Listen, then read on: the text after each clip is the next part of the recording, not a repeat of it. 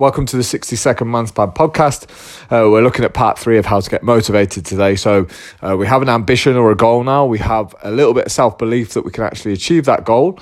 And the third thing we need is a daily reminder. So we need to remind ourselves of what we're doing, what the target is and why we're doing it.